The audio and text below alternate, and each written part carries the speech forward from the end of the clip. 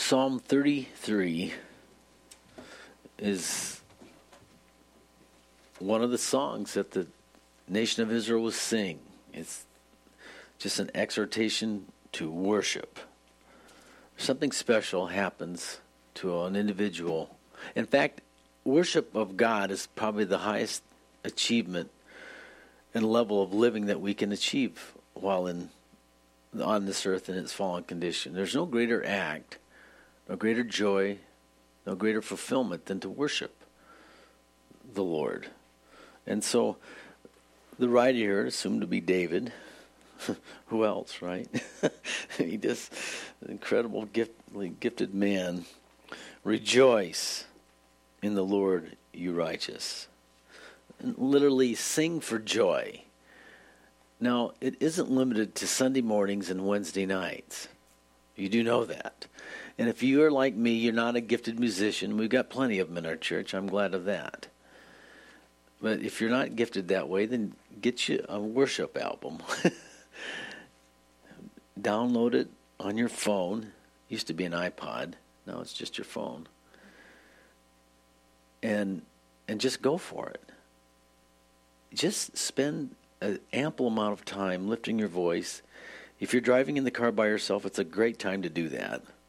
Who cares if somebody's reading your lips next at the stoplight? Right?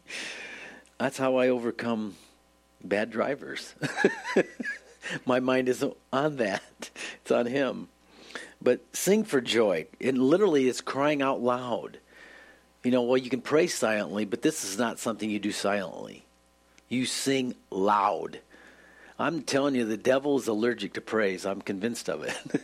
And if you're getting hassled, now I'm not saying that should be the motivation to worship the Lord, but I'm saying that will be the result of worship. You'll draw near, and God will draw near to you. And it's a special time, crying aloud. And it's this inward happiness, this joy that God has put in your heart, that you have a relationship with him. It's Father and Son, Father and daughter. It's a beautiful thing to do. And it says, you righteous. The ones that have been blood bought. We've been purchased. We're not our own anymore. Somehow we get this idea that, well, we can do whatever we want. We have, we're free moral agents. Well, you can, but really not anymore. We've been purchased out of the slave market. We belong to him. So there's no greater calling than to rejoice. Praise, and the rest of the verse there, praises from the upright is beautiful. This is something that, as we do it, it glorifies God, and God looks at it upon it as something very precious, very beautiful. It's like when little people come up to you and they say such endearing things to you. How do you feel? Well, just take that to an infinite level. That's how God feels when we just break out and just love him, not because of anything other than who he is. And it's just a wonderful exchange. If you haven't had this experience in your life, you're really missing something. And if you have had it and haven't done it for a while, then, well, you know what? It's just a reminder. Do it. Go for it. Like tomorrow morning would be a good time to start, right? Rejoice, praise. And praise is just honor the Lord. Commend the Lord. It's adoring him.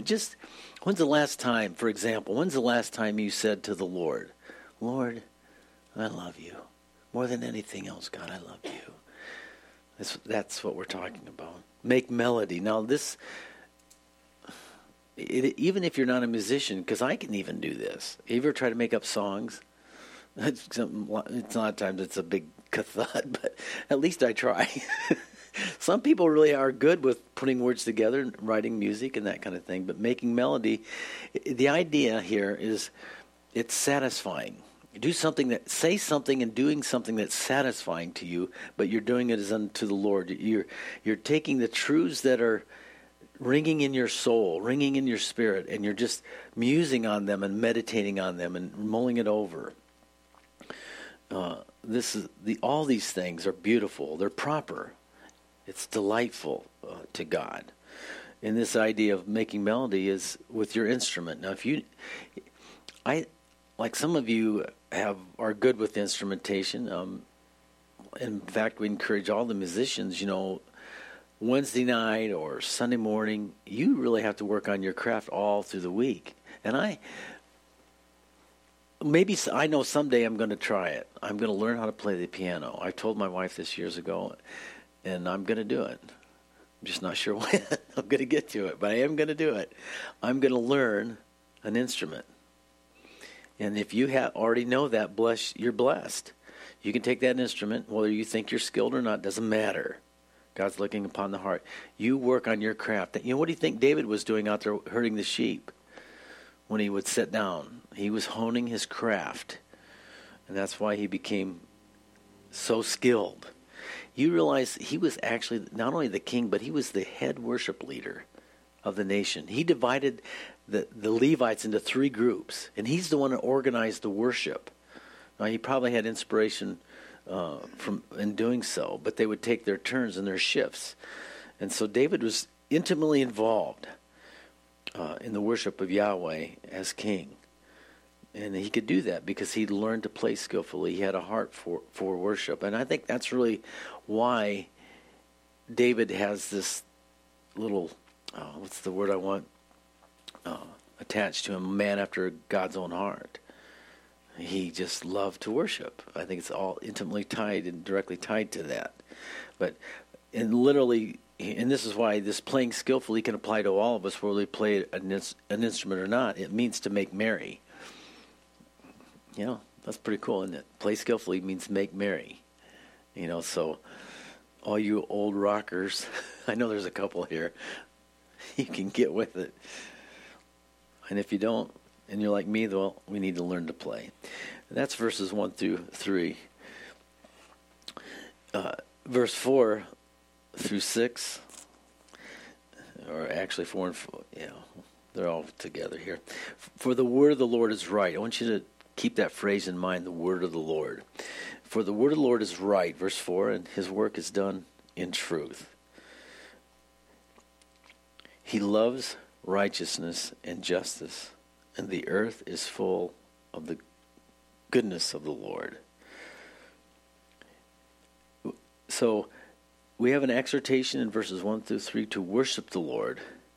Now we're given 4 through 15 reasons to worship. So you need a reason to do this. Okay, we'll give you, the psalmist gives us a few reasons. One is that his counsel, or his commands, the word, are wise. They're loving, and they're good. And God's ways are without defect. Isn't that an interesting thought? There's no way that God could do anything wrong. There's no way that he will ever lead you astray.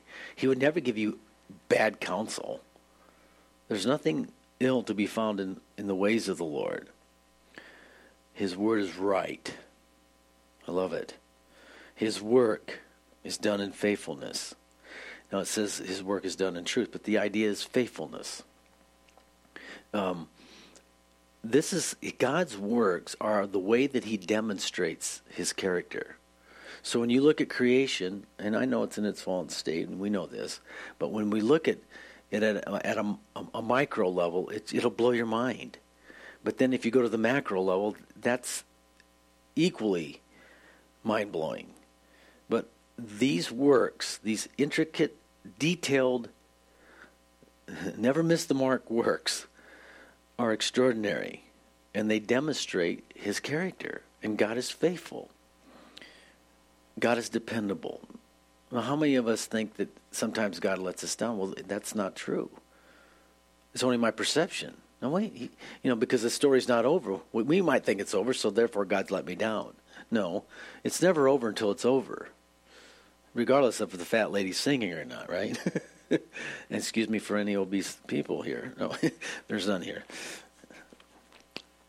He is dependable, and he loves, according to what we're reading here, he loves righteousness. He delights in what's good. He delights in what's right.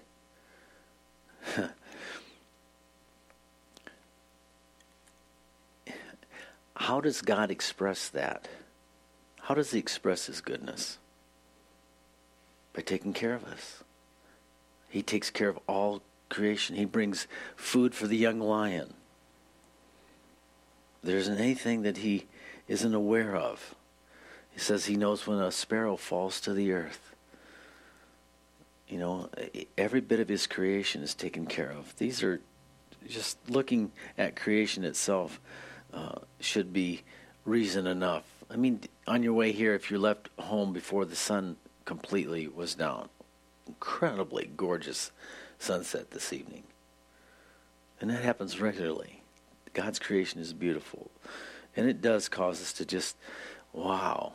You know, it's amazing, you know, with the new televisions and even your phone or your iPads, the pixels, the photos that you can view now.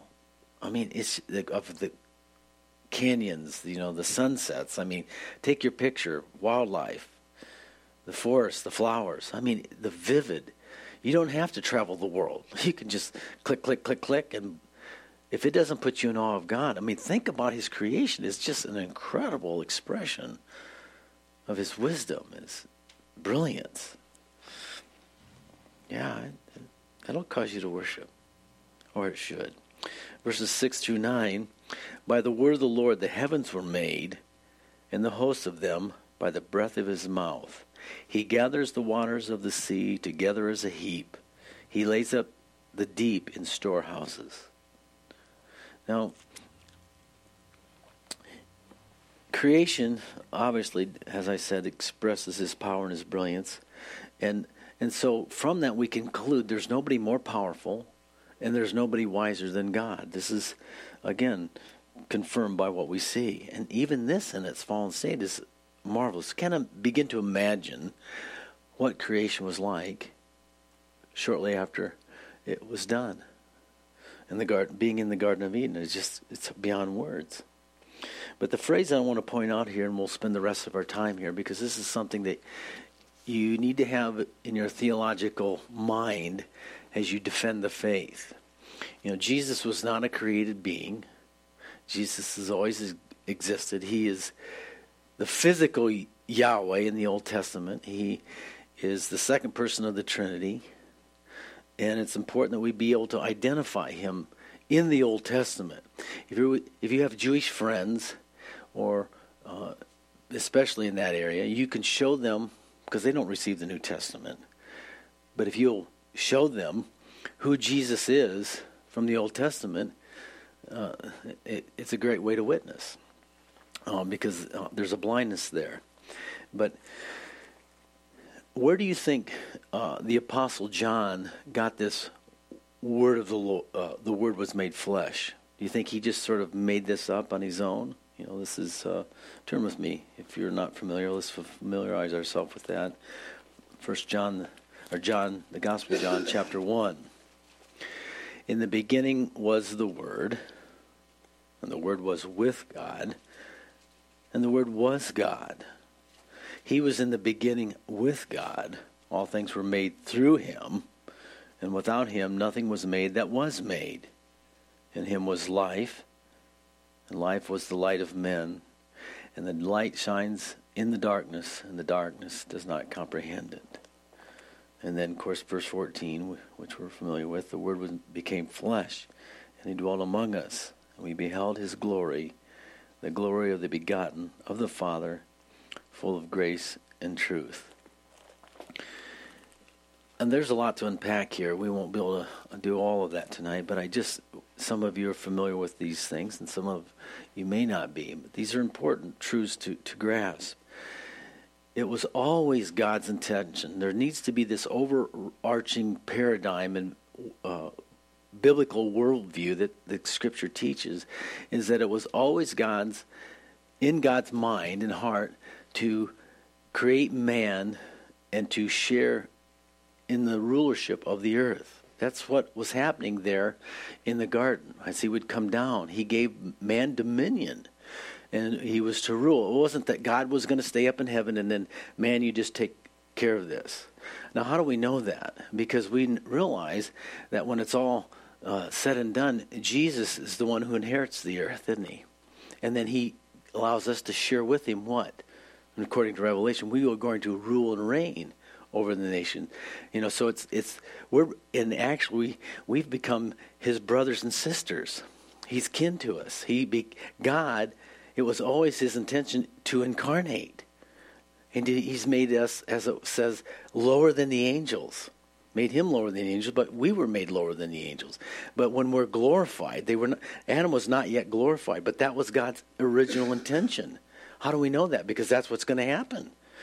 We're going to judge angels. We're made lower, but at some point in time, we're going to, God, in God's plan, and being in his family of human beings, we will be his bride, share in the inheritance, and as Paul said, and also the writer of Hebrews picked up on, we will judge angels. Don't ask me to explain all that. I don't know, but that's what the Bible says. But that's a little bit off of our subject here. The Word. Where do we see, it's here. By the word of the Lord, the heavens were made. Isn't that what John picked up on? Isn't that what he sort of was hinting to? We see verse 4, the word of the Lord is right. So where do we see this word figure in the Old Testament? And we'll turn with me to Genesis 15, verse 1. Genesis 15 and verse 1.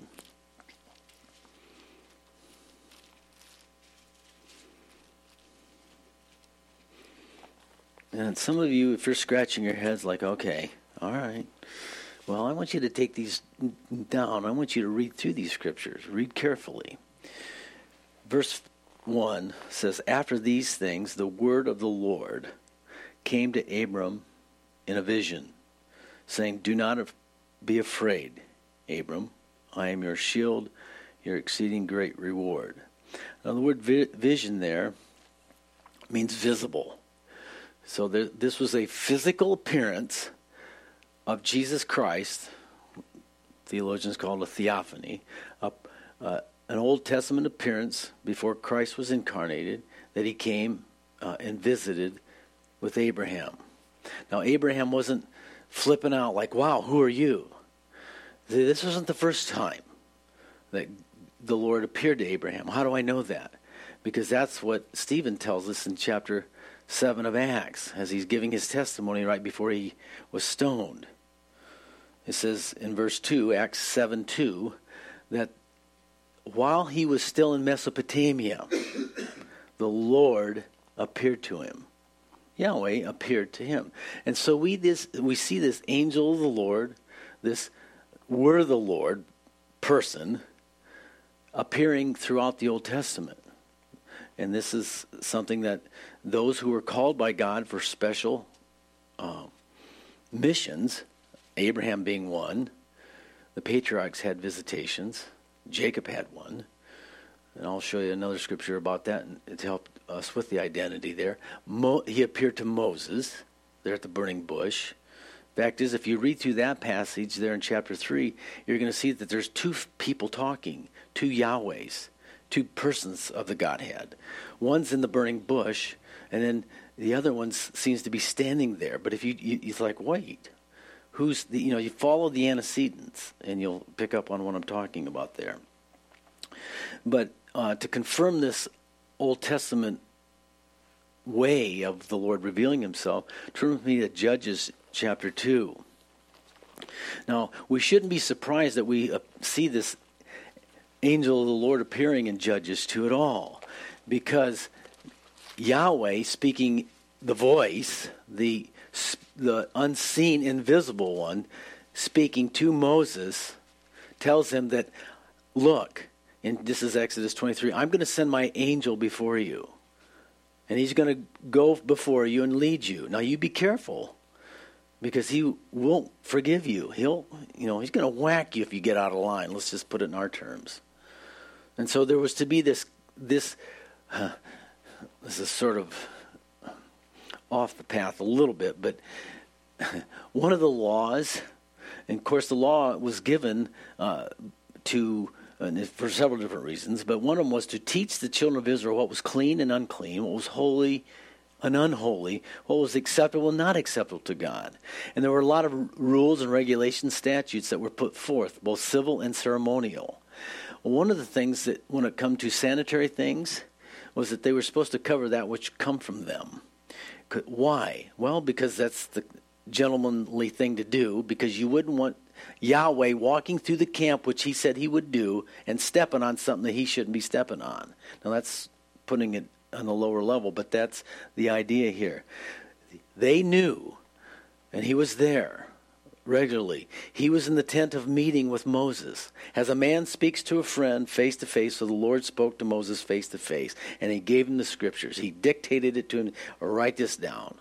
And so we see this constant appearance of this person. Well, and it kind of ran its course through their history. And we get to, and I'm still not there, Judges chapter 2.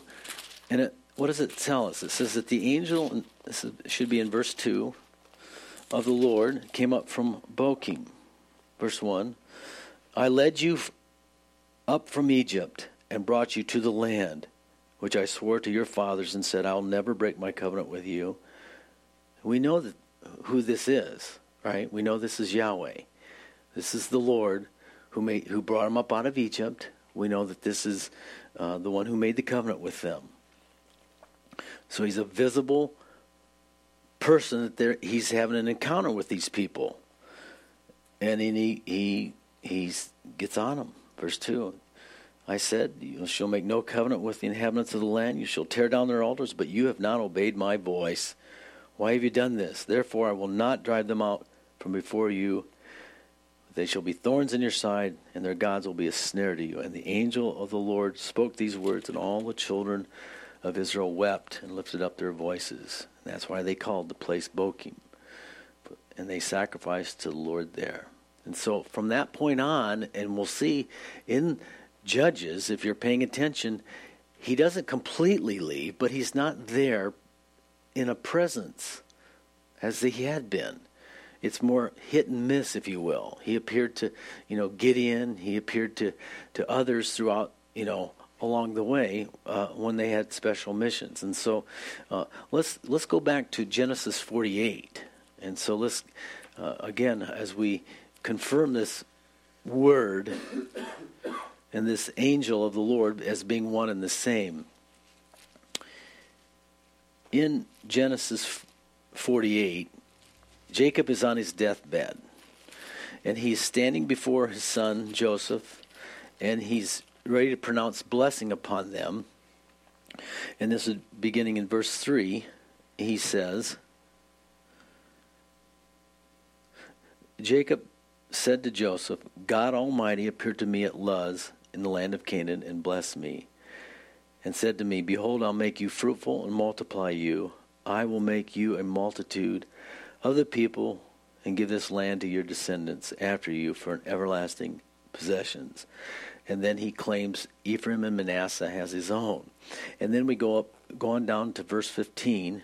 It says there that he blessed Joseph and said, God, before whom my fathers, Abraham and Isaac, walked, the God who has fed me all my life long to this day, the angel who has redeemed me from all evil, bless the lads, that my name be named upon them, and the name of my fathers, Abraham and Isaac. Let them grow into a multitude in the midst of the earth.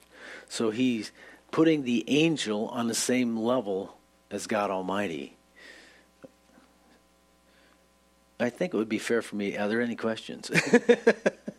And it's pretty substantial. And it's exciting to me when you start seeing that God's intention from the very beginning was to obviously fix the problem that happened in the garden. And that it has never changed just because there was a fall and there was a failure. The second Adam would come and he would not fail as the first Adam did. And it is because Jesus died to provide forgiveness, and then he rose again to triumph over all the darkness and to fulfill what had been promised and to keep the covenant. He can now, as it were, take us as his own. To those who believe in him, on his name, to them they gave the right, the authority to become the sons of God. And do you understand what it means to be a son of God? It means you are part of the royal family. And that means you're going to inherit the earth along with Jesus Christ. And you're going to rule and reign. This is God's intention with your life and my life. And I know it's just awful hard to swallow all that in one night, isn't it? The promises and the blessing. So, we get so caught up in this 24/7, 365 environment that we need to sometimes just pull back. And where are you going with all this, God? I'm going here. I've got an eternal perspective on your life and an eternal plan on your life. It's not about the here and now. Unfortunately, we're rather impatient. Again, I'm reminded of the pastor who was in such a rush. He was so anxious. He's pacing back and forth. And one of his friends said, why are you in such a hurry? Why are you so impatient? Well, because I am in a hurry, but God is not. And that's the way we are about life. We are in such a rush to get, where are we going? I have to tell myself this, why am I in such a hurry? Where do I think I'm going? Can I add one cubit to my stature? No. That's why I'm still 5'7", 5'6". I'm shrinking. But we get anxious about our lives. We're anxious about this and about that. And God wants us to just rest. His plan hasn't changed. He had this plan in mind before you ever came along, before I ever came along, and it's from one generation to the next. It's going to happen. It's going to happen.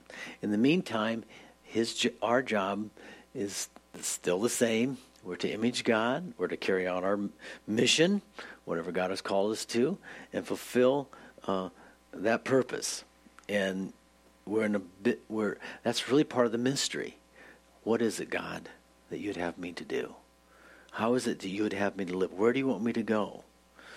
And I think it's a day-by-day thing of just praying and just asking God to guide us, asking God to direct us. But seriously, are there any questions? Did I lose anybody here in this? Are you all got this down pat and you already knew this, right? Well, my question is just, I know, I'm sorry if this is obvious to everyone else, but so the point of bringing this all out is the word of the Lord, is the angel of the Lord, is Jesus, is everything, that God intended. The word of the Lord is true. Is that? Yes. That's the focus, right? The word of the Lord is... He's the creator. Is right. Okay. And he's the creator. Okay. And he, it was only God that could fix the problem of the fall. And he became what we are so we could become what he is. And that's true in two different levels. It's true in the sense that he became the sin sacrifice so that he became what we are. We're sinful in this sense. He became the sin sacrifice that we could become what he is. What is he? He's absolutely pure and righteous. But he became a man so that we could, and he's the divine one, so he could glorify us. So so he became what we are, so we could become what he is, and that is live in a glorified state in eternity with him ruling. I don't know if I fully grasp what all that means, but I think God's just getting started with his creative genius. I mean, eternity's just got kicked off here as far as we're concerned, right? So would it be true to say every time that we go through Scripture, if we did a study on the word of the Lord, the word of the Lord, the word of the Lord, we could put in Jesus? Oh, yeah, I believe that, yes. In fact, I do that all the time. I just, make that little flip. I think you're free to do that. I feel that way about my Bible. I do. I feel like, in one sense, like the word of the Lord, this it's the only thing. It really is. When the writer of Hebrews said, I come in the volume of the book, it is written of me. I mean, you start, seeing, once your eyes are kind of open to it, you sort of like, oh, okay. And we can see the Holy Spirit in the Old Testament as well, being the creator. So, who can understand? The way I sort of settle it in my mind is you have the voice, you have the invisible Father that no one can see or has seen. But then God, in order to become, as it were, tangible with his creation, he takes on flesh, obviously an angelic appearance, or even as a man in the Old Testament. And then eventually he was incarnated, in which he's never going to change. Jesus will always be a man. And that is just mind-blowing to me. Why would you do that? I don't have the answer to that. Yeah. So you said Jesus was always, right? As what? Always existed. Yes. Created. What is the explanation for the introduction or the description of as a begotten son, with the word begotten having a sense of there's a beginning to him? Well, it's monogenes, and that doesn't mean created. It's unique. One and only one is the idea. So to say Jesus was the only begotten, the connotation should be taken, there's no one else like the God-man. Not created, but there's no one else like him. He's unique and different. So again, that word begotten Does not mean like.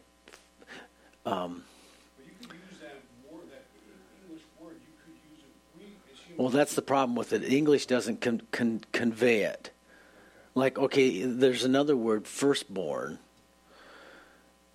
How is it that God refers to Isaac as Abraham's firstborn? Was he Abraham's firstborn? So it's the idea of preeminence. So this is the context. The words that we, the Greek and the Hebrew, you can't always come through. They have different shades. And also, let's talk about words for a minute. This is a little heady, but like, for example, the word Nakash, and that's the serpent in the chapter 3 of Genesis. So there's 3 different meanings of that. They call it a triple entendre. And so you can have the shining one, which was a divine being, an angelic being. So she found no issue with talking to this divine being. I mean, it wasn't the snake slithering up to her like, with the tongue, the forked tongue hanging out, that is, in some places, it is that kind of a serpent. It is a dragon. I mean, the connotation in Revelation. So you have different usages and context sort of helps you sort that out. So let's take another one that's a little more common. Most of us have heard this one, Elohim. Well, so when I say Elohim, what comes to your mind? God. And so when you see G-O-D, capital G-O-D, and you look in your little, Strong's Concordance and you see, well, it's Elohim. And, you get that little thing on the end there, that's plural for the Trinity, right? Okay, well, what does Elohim mean? What is the base of that word? Well, it's spirit being. God is Elohim because God is a spirit. Well, what's B'nai Elohim? That's sons of God, B'nai, sons of God. But that's just lowercase e. Okay, so all the angels are Elohim. How about? No, that's a little different. But the departed dead, in that context, the story of Samuel, when he comes, he's the witch of Endor brings him back, or whatever. That's debatable, right? The departed's dead are referred to as Elohim. So we get all wrapped around the axle. Oh, well, that's God. Well, really? So all spirit beings are Elohim. But not all spirit beings are Yahweh. There's only one Yahweh. He is the, let's just uppercase Elohim. And that's sort of why you have to be careful with words. Just because it means this here doesn't necessarily mean here. There's versatility in the word usage. And so, I try to avoid, I've learned the more I study, the less dogmatic I get about certain things. Because I really realize, I don't know if I'm not sure. I mean, and of course there's certain things you are sure about, but but there's other things, there's no need to be dogmatic about it and let people have their opinions. But it's fun, it's fun to search words out, and I love words, and I think they're fun, yeah. I think the blessing of what you're talking about is that searching out and seeking out the ways of the Lord, the character of the Lord, the person of the Lord, how he works, and what it's talking about here, the ways, the word, the work of the Lord.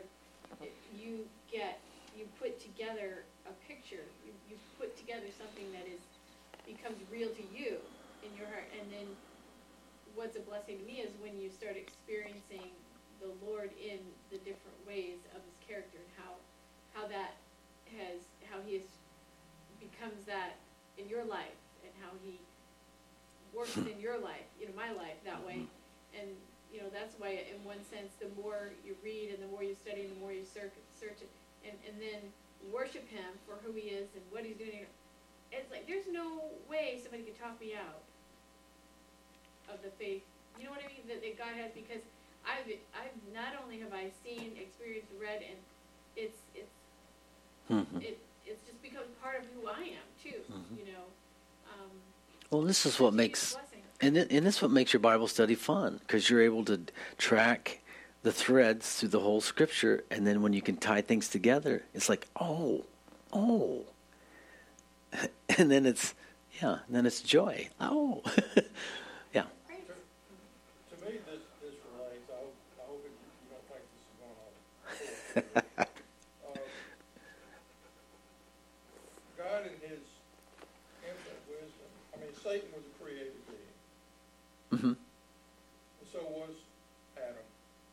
God knew before Satan fell that he was going to fall. Mm-hmm. Is that correct? Yeah.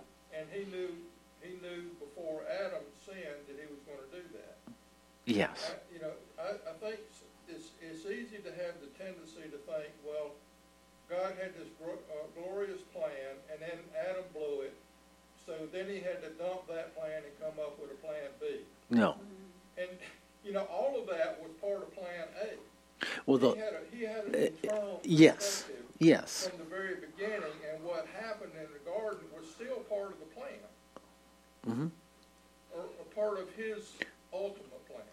The issue that comes down to this is that, of course, why would he do that? Well, because he wanted free agents with free moral agency, so we could choose, and that's a risk involved. Obviously, God thought the risk was worth taking, but he cannot be outsmarted and outwitted, and that's part of the problem for us. Is we forget about the unseen realm.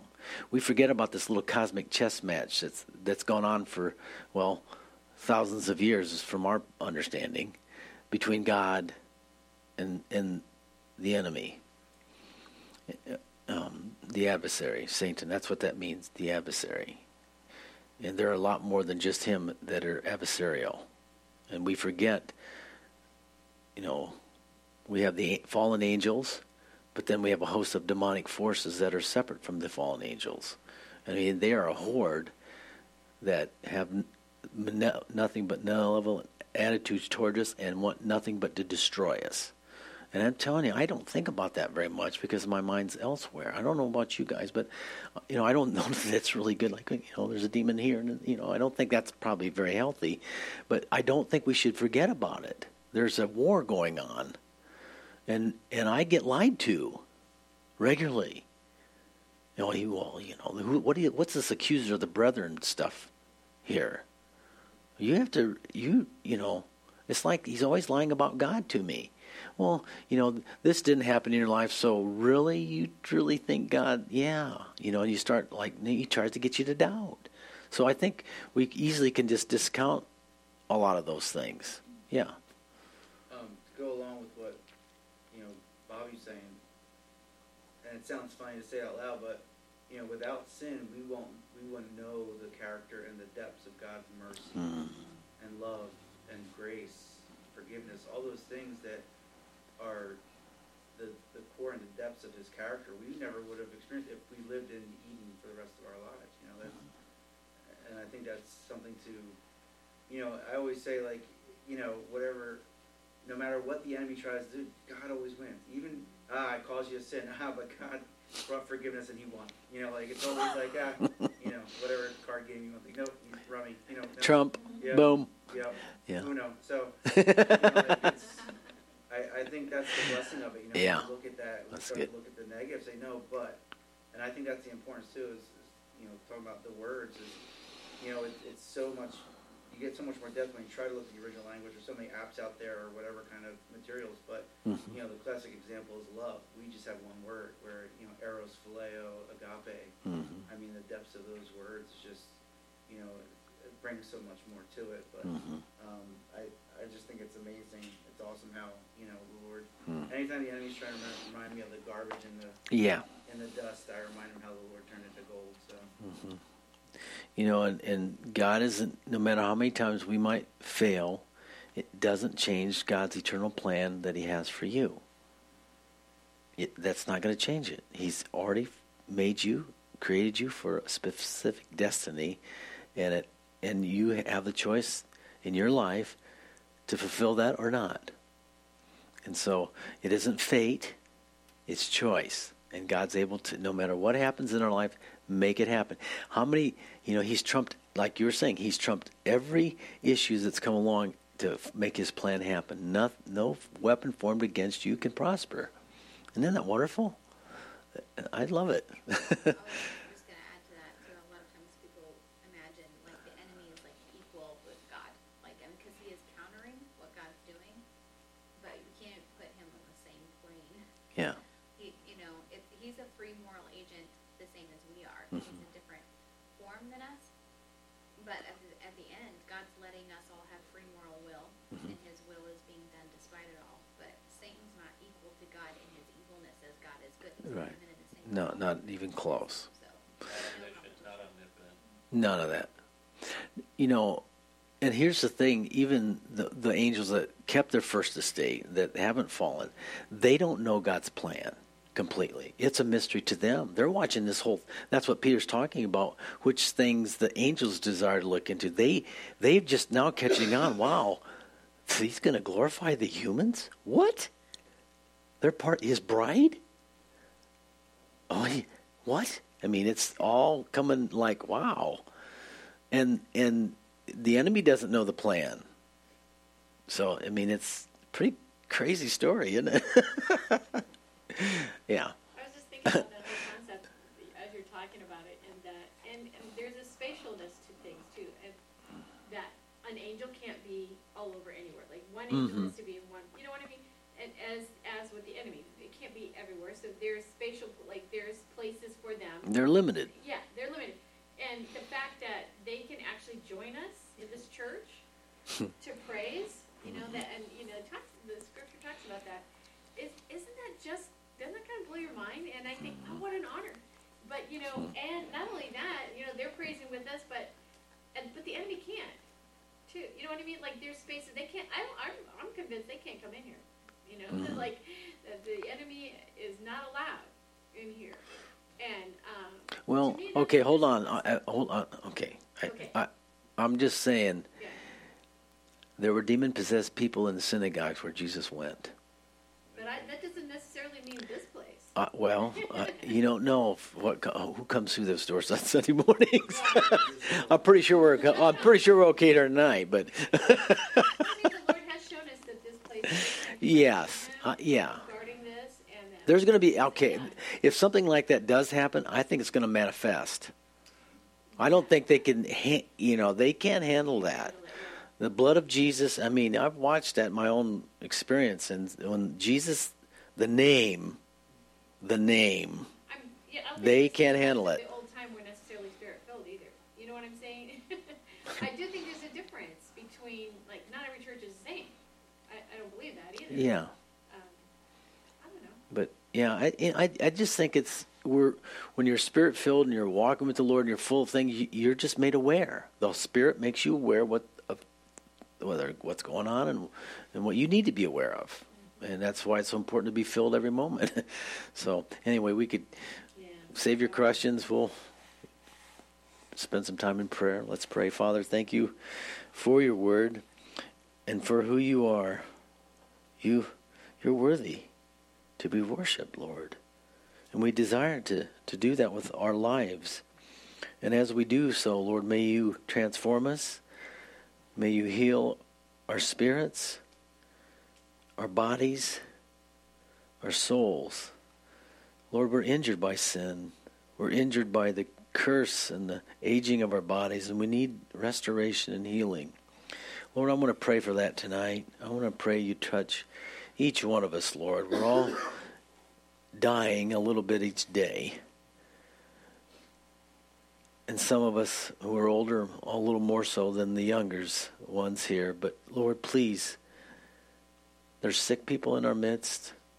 There's sick people in our church, Lord. And Father, we just ask that you would extend mercy and bring healing physically to our bodies. Because we worship you. We worship the true and living God.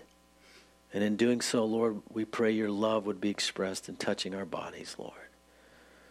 Bless our evening, bless our prayer time, and go before us, Lord. In Jesus' name, amen.